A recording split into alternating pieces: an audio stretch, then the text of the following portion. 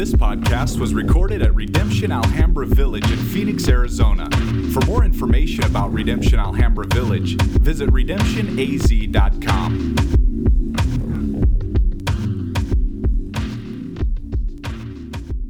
If you can, would you just stand with me as we read mine? You're like, I've been standing so much. I know.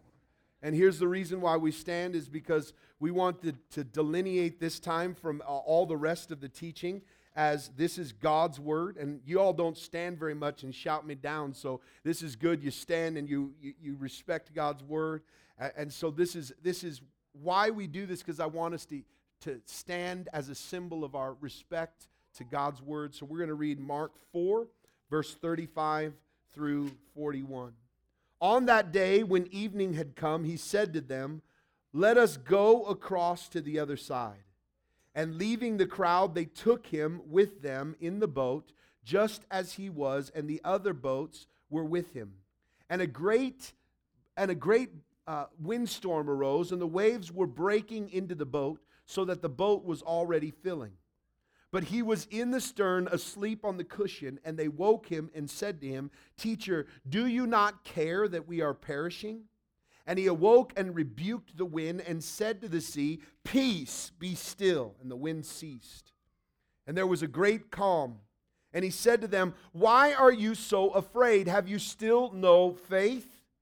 And they were filled with great fear and said to one another, "Who then is this, that even the winds and the sea obey him?" This is the word of the Lord. You may be seated. Across all 9 congregations in Redemption every week, we're preaching the same passages. And I love what God is doing in Redemption, to think about all of you in this room, and then to think about all of us across Arizona worshiping together, studying the same texts. And one of the things that has overwhelmed us as we've been studying this text together, even in our local context, in this local congregation, is if you're reading Mark and really studying this, what you end up seeing in Mark is that from the very beginning, when Jesus comes in, he's making a big announcement. And this announcement is, I am king, and this is what my kingdom is like. And he's calling all of those to repent and come into this kingdom.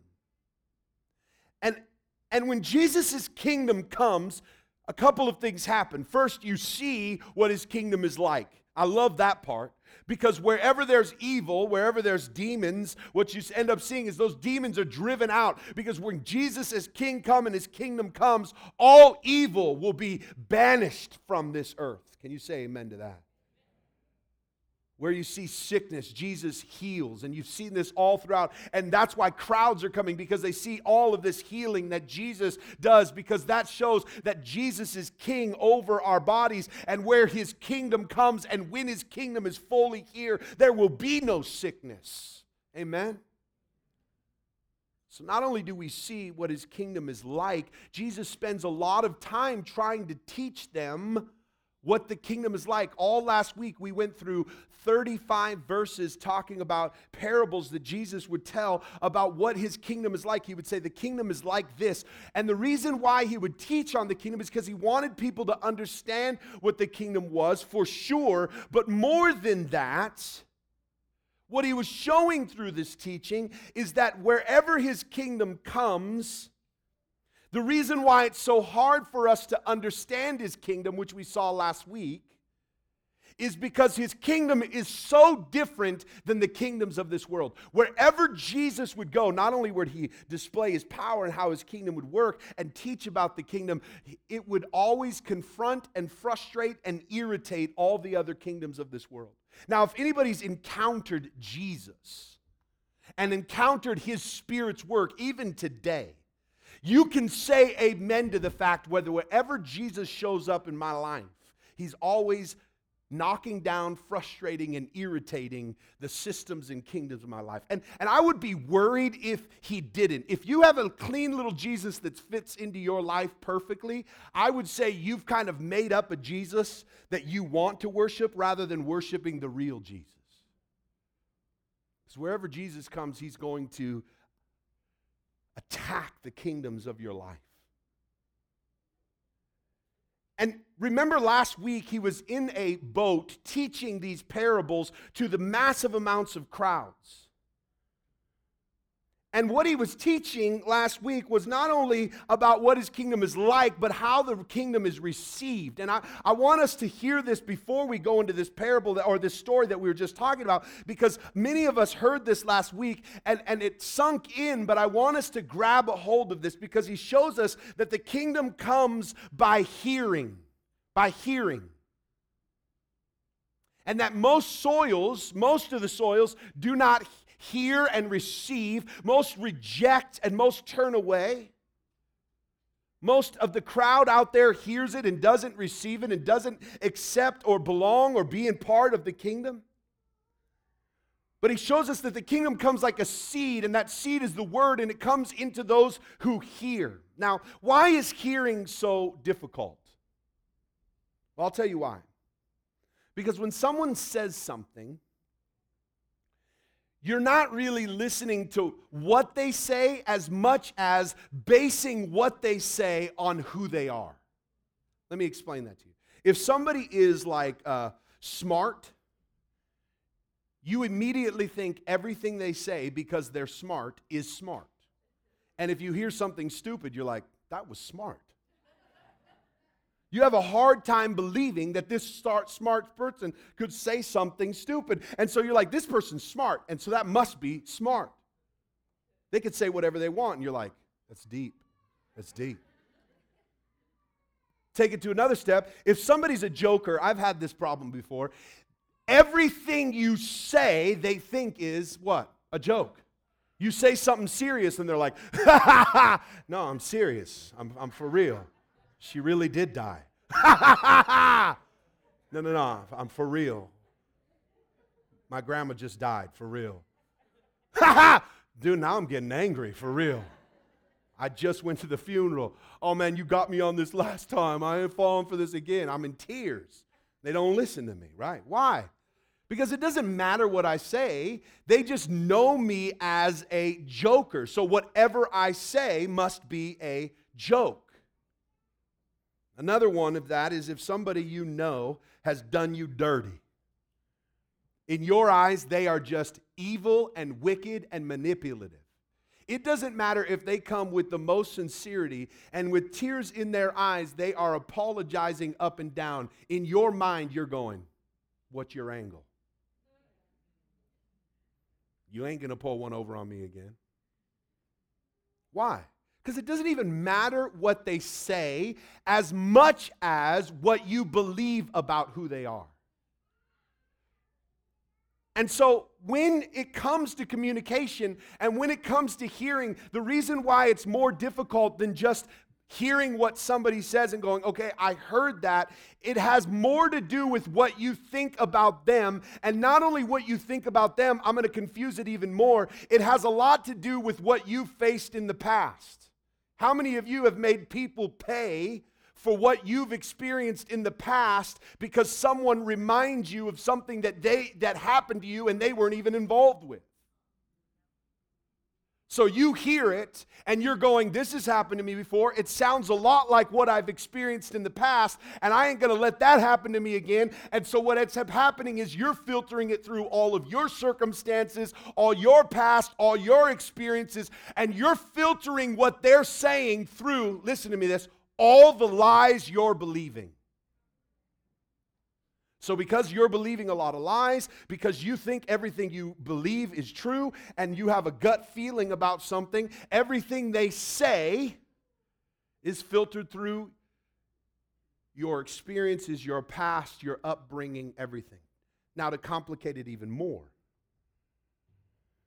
there's other things in communication like body language. I mean, if you're in a relationship in any way, this is where it gets really confusing. Babe, I said you looked good. Yeah, but you twitched when you said it, you know. Babe, I had an itch, you know. Yeah, you hurt my feelings. I said you look good, babe. Cry. I'm going to cry. I'm going to cry. Don't cry, babe. Please don't cry. You look great. Fine. You know what? You don't look good. Forget you. stomp out. Communication is frustrating. Why? Because they're not even just listening to what they say, they're saying how you said it. They're not just judging who you are and what they've been through, they're judging the tone in which you say things.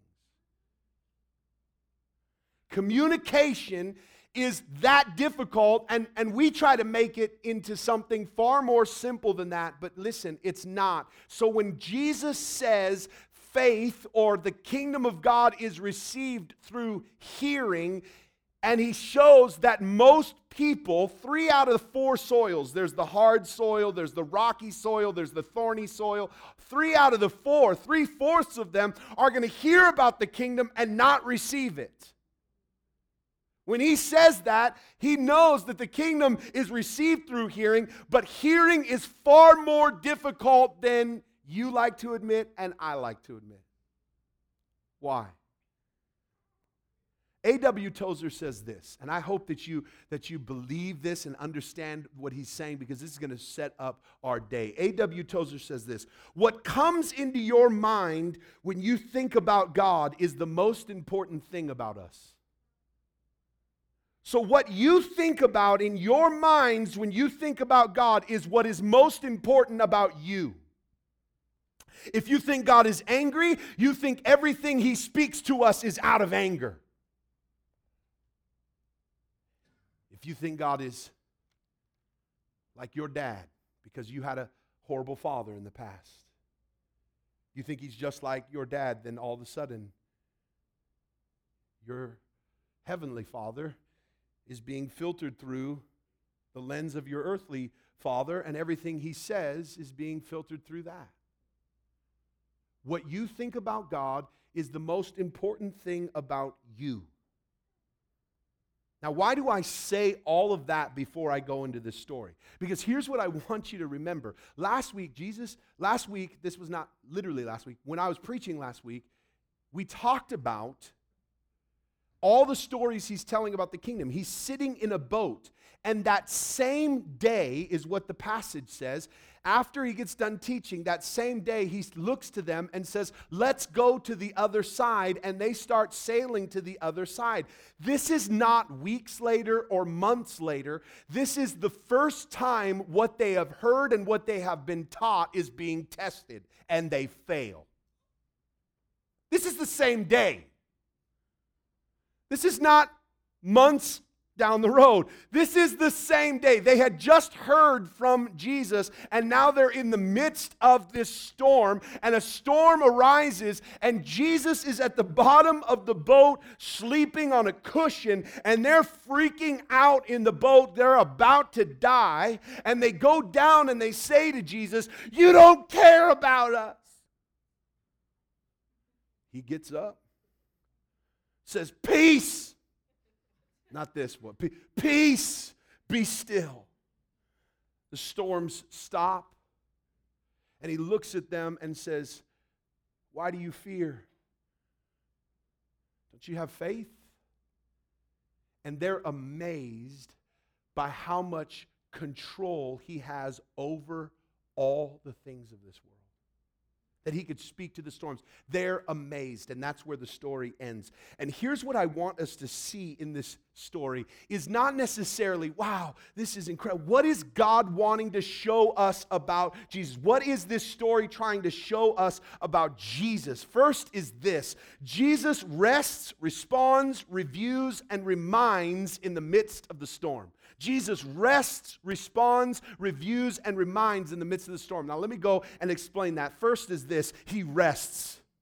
Now if we know anything about God, if we know anything about Jesus, he knew what was about to happen. He knows what's about to take place, but he goes down and falls asleep. So I do believe he was tired and needed some sleep. That's one element. But I mostly believe the reason why this story has made it here in the scripture is because God is trying to show us something about himself in the midst of the storm. Here's a statement I'm going to make that will excite some of you and frustrate most of us. God is not shaken or fearful or moved by what we are. His calmness in the midst of the storms of our lives is honestly frustrating to us. While we're panicking, while we're freaking out, He's sleeping, and that is frustrating. I wish my God would be a little more panicky right now. If we were honest, we would much rather have a God who looks as anxious as we are. But every time we're in the midst of freaked out situations, we look to God and He's chilling. It's like, God, you're not freaking? You're not worried about this bill? God, you're not worried about this? What's going on? How can you not? And what ends up happening while we're panicking and freaking out in the midst of the storm, when we see a God who is at complete rest in the midst of the storm, it actually doesn't cause us to question His strength. It causes us to question His care. I know you could stop this storm. You don't care about me. You don't care. So they go down into the boat and wake him up. And they're not like, hey, man, I know you could handle this. You're strong. We trust you. No, you're sleeping. It's tired. Can you go ahead? No, they go down and immediately they go, do you not care? You don't care about me. And this is where I fail often. When my kids do stuff like this to me, or when anybody does this to me, I struggle with how Jesus responded here. I often will mostly respond, if I was in this situation, if I'm being honest, and someone comes down and I'm sleeping, first of all, I'm grouchy, I'm in the midst of sleeping, and they come down and immediately they go, you don't care about me. What I would want to do is just go, listen, I don't care about you. You're going to die. I mean, that's my angst. I mean, honestly, what I want to do is go, have I not proven myself to you? Jesus could have done this. Have I not proven myself to you over and over again? I've just healed so many people that crowds are going after me. I've cast out demons. I've done all of these things. People are dropping their beloved down roofs. They're breaking the roof to get to me. I've done one thing after another right in front of your eyes. I teach you about the kingdom. I just today was telling you about how the kingdom of God comes, and I pull you aside and explain to you everything about the kingdom when everybody else doesn't understand. I just told you today.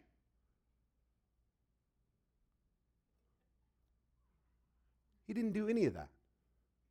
I mean, at that point, I'm going, I need some new disciples. These ones were the wrong choice. But what he does is he doesn't even respond. He never defends himself. He gets up, and his response is by walking out to the bow of the boat and speaking his word. Peace. Be still. And at that moment, all of nature, all that he created, all that he has ordained comes to complete peace, and it all stops. He shows who he is in the midst of their doubts. Instead of defending himself, he shows who he is. And then once that takes place, after he reveals his power and proves himself again, he looks at them and reviews. And here's what I mean by reviews. Like a good teacher who has committed to them as his disciples, he says to them, why were you afraid? This is one of those questions that I can see why they didn't answer, but in that other way, what do you mean why you were afraid? I was about to die. Why were you afraid? Do you not have faith? Once again, he's using those moments in the midst of the storm to teach his disciples. Here's what I love about how Jesus uses the storms of our life to teach us. If we were honest in this room, all of us sat in a room and heard a teaching that day. And we're like, man, that was a good word. But we really didn't learn it until we failed it in the midst of a storm. And God used it to teach us and say, look at your heart. It's easy to hear a message in here and to hear about the kingdom of God and go, man, that's how I want to live my life. And then get in the midst of it and realize, I can't do it. I love how Jesus uses the storm to reveal himself, to show who he is, and then to teach them. And the last thing he does is he reminds them of how powerful he is by overwhelming him with how sovereign he is. This is amazing to me. The end of the story, the disciples are just like, who is this? That even the winds and the waves obey him. I mean, we knew he was powerful, but I did not know he was this powerful. And they're overwhelmed by how glorious and sovereign he is. Now, here's the amazing part of what we just saw happen here. What the disciples knew about Jesus was the most important thing about them. And in the midst of the storm, they forgot who he was, or they didn't believe in who he was. So I'm going to put 4 of these things. If you've seen us talk about these 4 G's, I'm going to use them because they have been transformational in my life.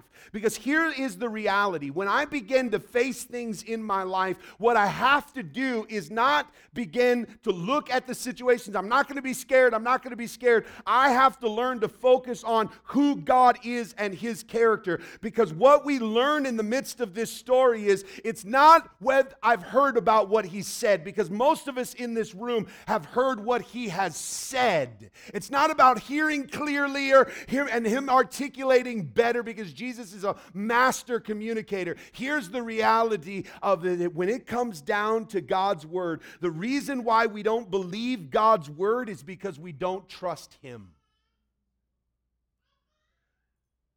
The reason why we believe God's word is because we don't believe his character. We don't believe in his strength and his power. So when we hear these things, here's what Jesus showed his disciples in the midst of his. First, he said, you see this, Jesus is great. And if we believe Jesus is great, we don't have to be in control. Here's something you need to learn. When you have to control everything, it's not just a disorder, it's a disbelief. When you have to be in control of everything, you believe you're in control and God's not. Your constant manipulation of life and having to have everything in order, and you're continually being overwhelmed and trying to manipulate situations, your nonstop need to be in control is not just a disorder, it's a disbelief. You don't believe that God is in control, so you have to be. So when we are in our sin trying to control everything, we don't need to say, stop being in control, and beat ourselves up. What we need to do is remind ourselves of who is in control. Jesus. Second is this, Jesus is glorious. And if you really believe Jesus is glorious, we don't have to fear our circumstances. Isn't it amazing that Jesus didn't go and saying, stop being scared? What he did is show them who they really need to be scared of.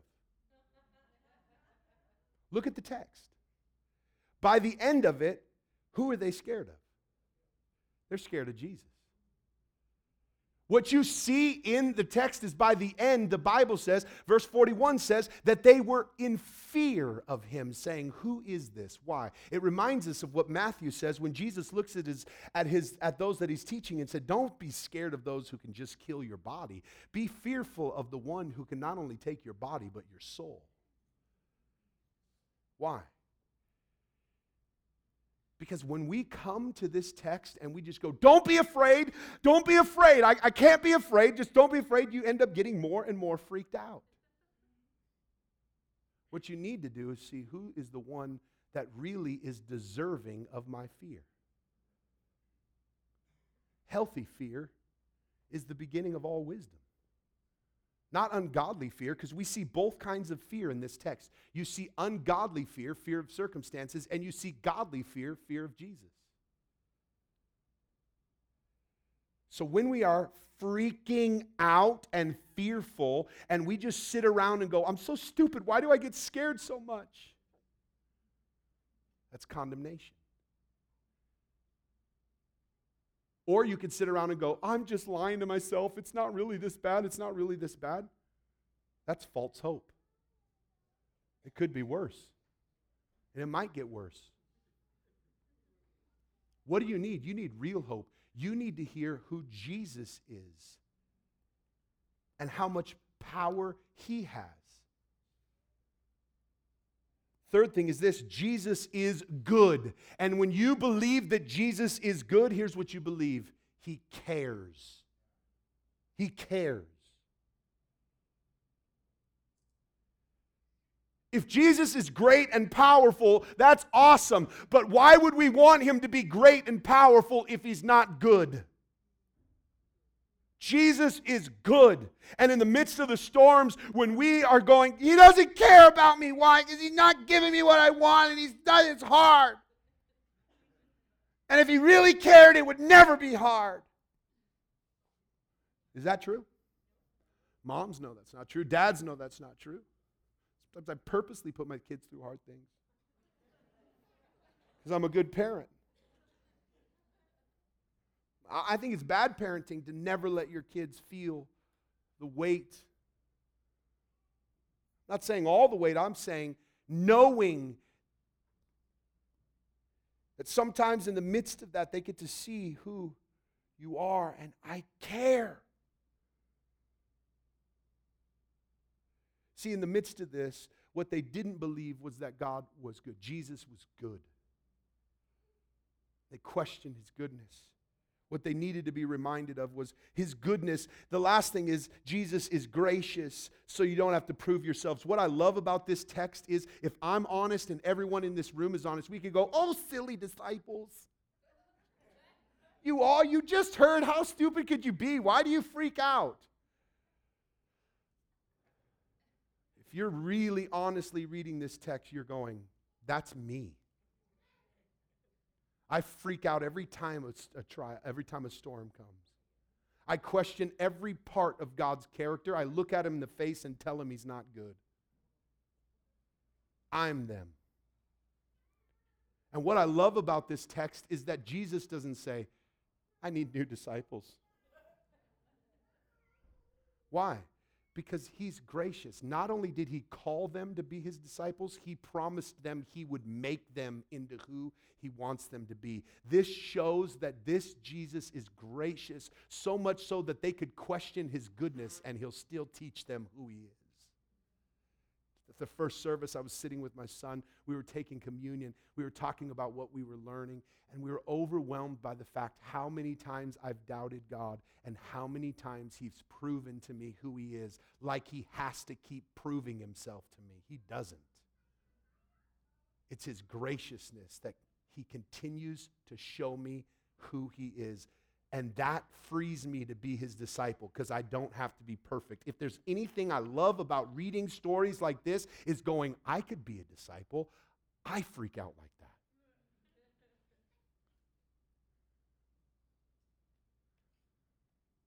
What we need to hear in the midst of storms is not, it's going to be okay, it's all going to go away, everything's going to change, or stop being scared and condemning ourselves. We don't need false hope and we don't need condemnation. We need Jesus to show himself. We need Jesus to use it to teach us. We need Jesus to take and show us what it is he wants to reveal us. And we need to know he's gracious and good and glorious and great. And what we learn in the midst of this is what he taught that same day, that the kingdom of God comes into our hearts by hearing. Faith comes by hearing. I hope that you grab a hold of this, because faith has become a freak show in our society, and people are telling you that faith comes by you speaking. If these guys really had faith, they'd stand up on the boat and say, "Peace, be still," to the storm. You don't get faith. Faith is not about you standing up and speaking. Faith doesn't come by your ability to talk. It comes by hearing.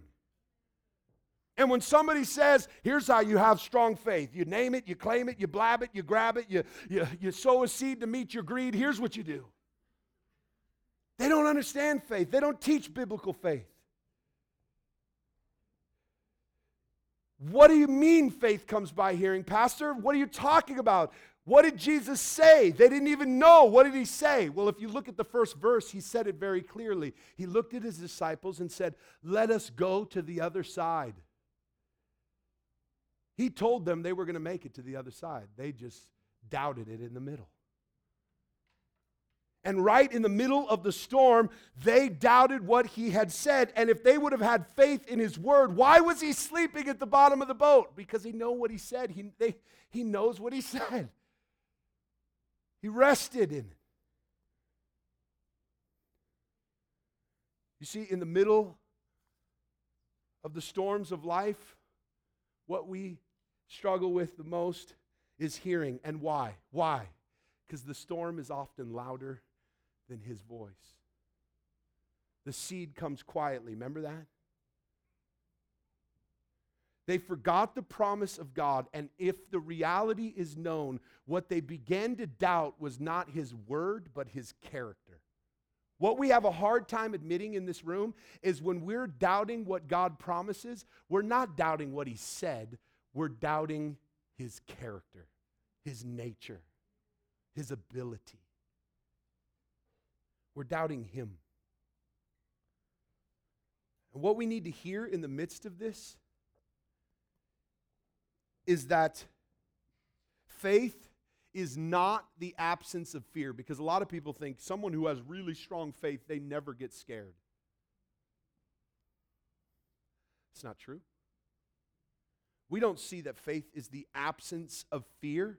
What we see in this is faith is a healthy fear of the right thing.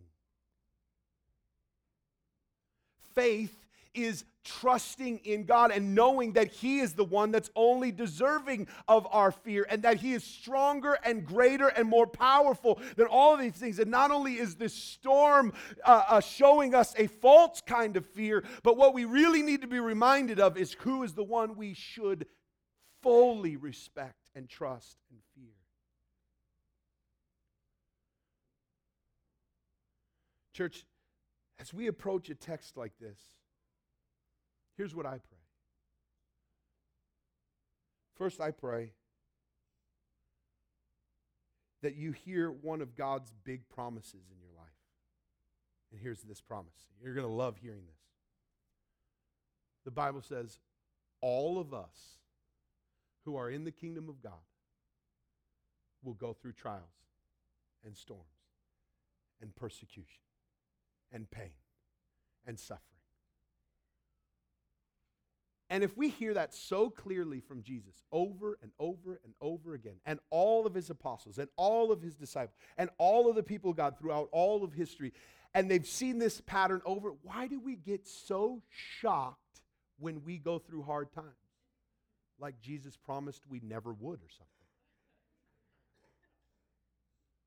Why? Because God promises storms and trials will come. But here's the power of storms and trials. God uses them to shape you. If all of us were honest, we actually learned the lessons that we know about God, not from him sitting a boat and teaching crowds, but from failing and Him teaching us right there. And in the middle of storms, Him looking at us and saying, I got you. Trust me. And Him proving Himself over and over again, and us sitting there with our jaws dropped going, He did it again. I don't know why I keep doubting you, God. I'm so sorry. I don't know why. And you just showed me today, and I'm struggling with this. And He never goes, I told you so. With everything in us, we want to tell people, I told you so. When they don't listen to our counsel, what we want to do is, see, told you. I'm right all the time. Jesus looks at us and we're just jaw dropped. And He shows us by His goodness. Last thing is this. Faith and prayer does not always change our circumstances. But I'll tell you what it does do. It always changes your perspective on God and your perspective on what you're going through. So whenever you get in your mind, if I just have more faith, this will go away, you've already missed the mark. And if I get in my mind, if I just have more faith, or if I pray, then all this will be fixed. No, listen. God does heal, God does restore, God does calm storms. But what's the most powerful thing about all the things we're going through is when you see these disciples coming to Him, it's not this always thing. And you know this. There's times we pray for a long time, and the thing that frustrates us about God, I've come to you so many times and you're still chilling. Stop chilling and get a little freaked out. Right? Instead, when we come in prayer, how about if we come in a sense of going, God, show me who you are. Reveal yourself to me. I've lost sight of your character. I've stopped trusting in your word.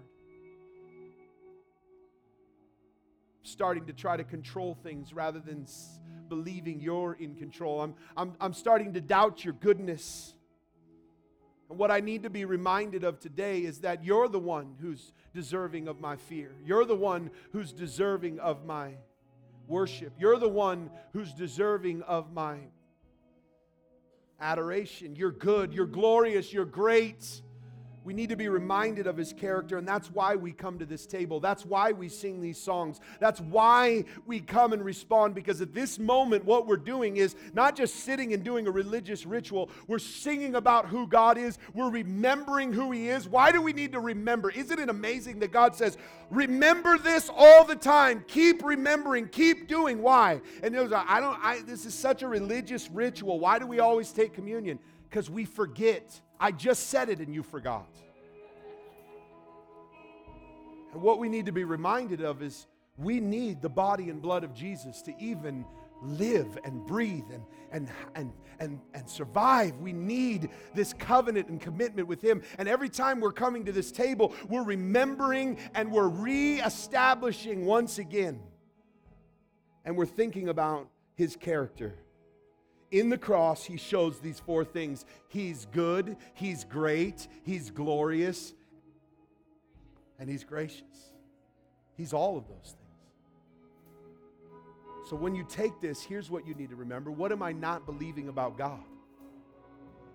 In the midst of the storm, what am I start to look at and my focus is getting off Him? What are the things that I need to see about Him? And let Him show you that in the cross. Let me pray, and then we're going to come and take communion. We're going to sing and respond to the gospel. Father, we thank you for your goodness. We thank you for your grace. We thank you for your gloriousness. We thank you for all that you are, Father. And as we come to this table, we're reminded of this truth. Father, I pray for my brothers and sisters who are in the midst of storms in their lives. God, I pray today that you would show them who you are, and that they would be comforted and trust in you, that they would know that you are in control, that you are good, that they don't have anything to fear but you.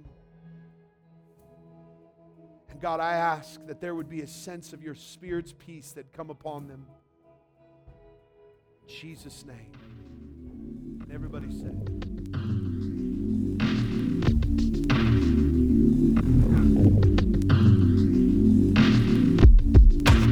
This podcast was recorded at Redemption Alhambra Village in Phoenix, Arizona. For more information about Redemption Alhambra Village, visit redemptionaz.com.